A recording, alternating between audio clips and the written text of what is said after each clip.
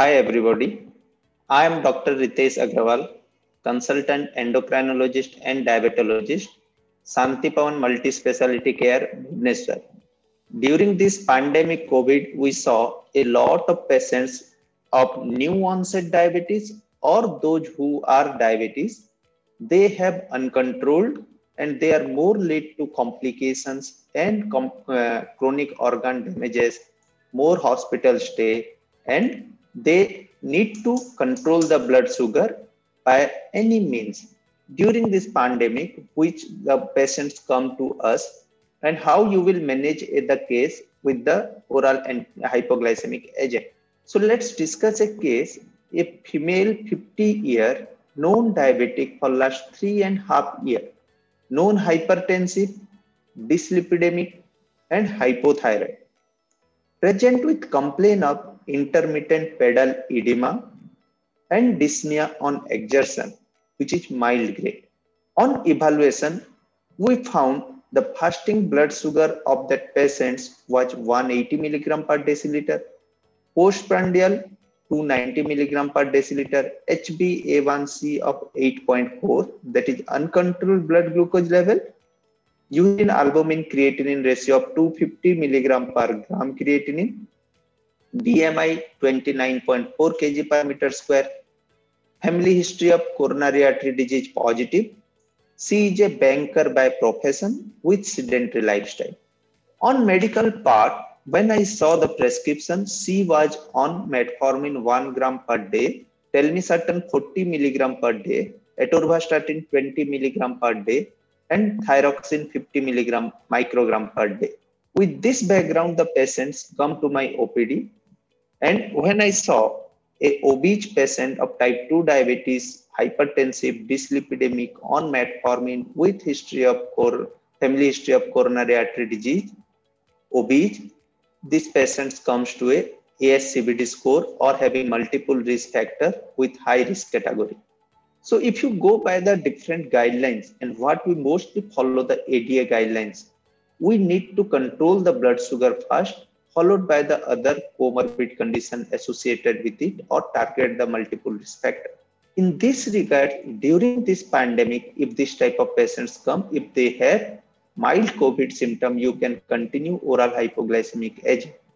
If they have moderate or severe symptoms, you may, or if they need hospitalization, they will change to insulin. So here we will discuss about the non-COVID or mild symptom where we will continue the oral hypoglycemic agent. And in this case, what we are going to discuss is a case of 52-year female, type 2 diabetes for 3.5 years, hypertensive, obese, dyslipidemic, hypothyroid with uncontrolled blood sugar level, albuminuria with family history of coronary artery disease.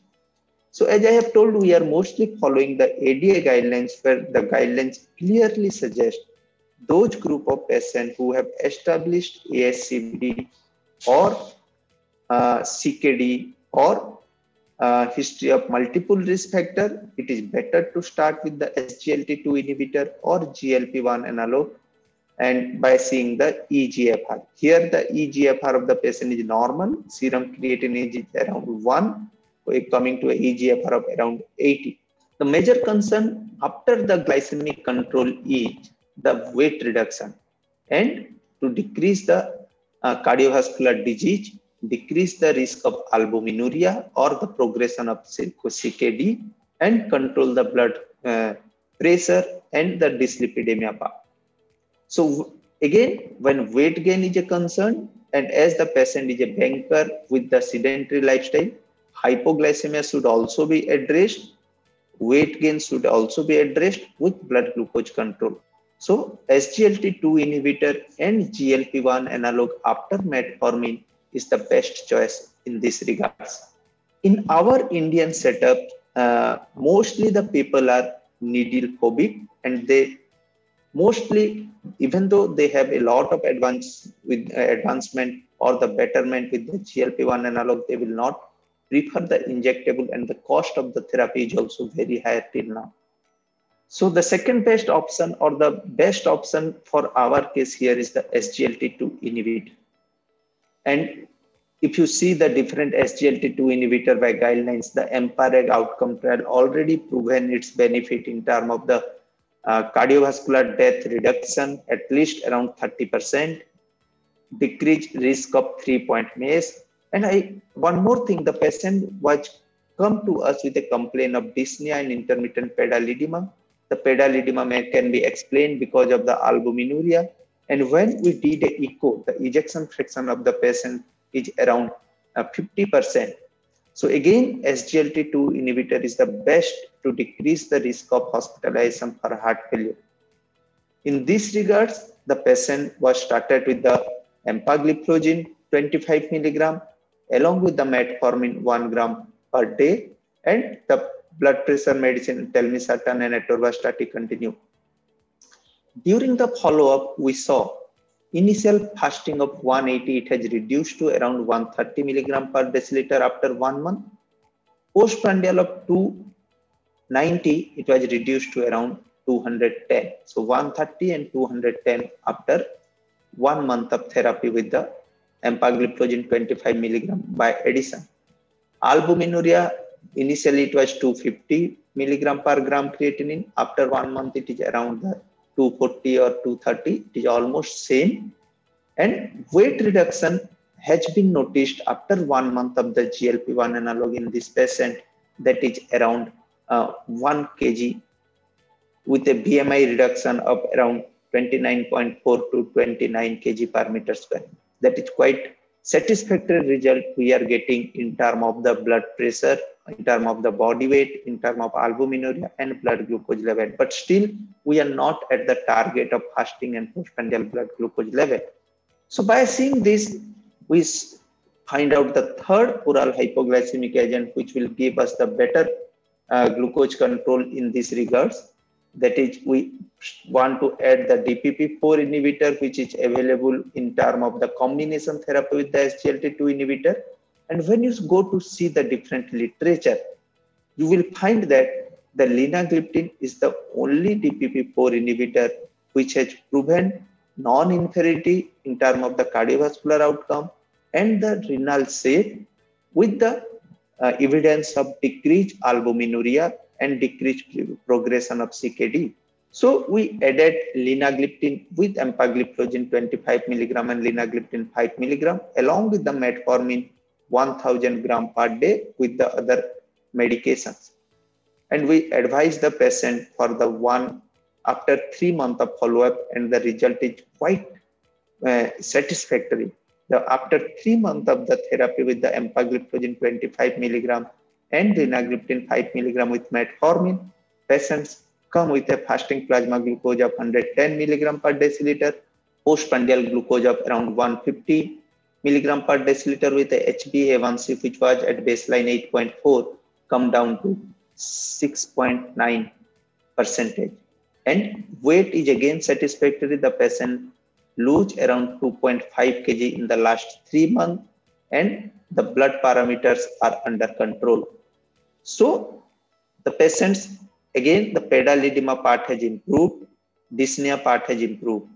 That means if we see in the long run, we are not only need to control the blood glucose level, we find out the molecule which has extra glycemic effect or the pleiotropic effect, which will also helpful in the prevention of the future chronic micro and macrovascular complications that may arise due to the type 2 diabetes mellitus. And in this regard, the SGLT2 inhibitor is one of the best with all the proven evidence, and all the guidelines also endorse the role of SGLT2 inhibitor in the prevention of hospitalization for heart failure, prevention of or decrease the progression of the CKD with decrease in overall or cardiometabolic death. And at the end, the weight loss, blood pressure reduction is noticed in the SGLT2 inhibitors and followed by the dyslipidemia part improvement, either because of the weight loss, improvement in the insulin resistance, decrease in the inflammatory marker, that all leads to decrease in the bed lipid parameters and also helpful in the improvement on the endothelial function, improvement in the cardiometabolic parameters, improvement in the cardiac intake, provide the better cardiac myocyte activity, and all that can lead to decreased cardiovascular mortality and prevent the progression of the diabetic kidney disease. So after 3 months of therapy, in our case, who is a banker by profession, female, diabetic for more than 3.5 years, obese, family history of coronary artery disease, uncontrolled diabetes, hypertension, dyslipidemia, albuminuria, I think SGLT2 inhibitor empagliflozin plus DPP4 inhibitor linagliptin is the best choice to achieve the blood glucose control and to prevent the chronic complication arises due to type 2 diabetes mellitus, like micro or macrovascular complication, hospitalization for heart failure, decrease in cardiovascular death or decrease in 3-point MACE, decrease in all-cause mortality, weight loss, BP loss, the improvement in the dyslipidemia, along with the improvement in the blood glucose parameter. Thank you.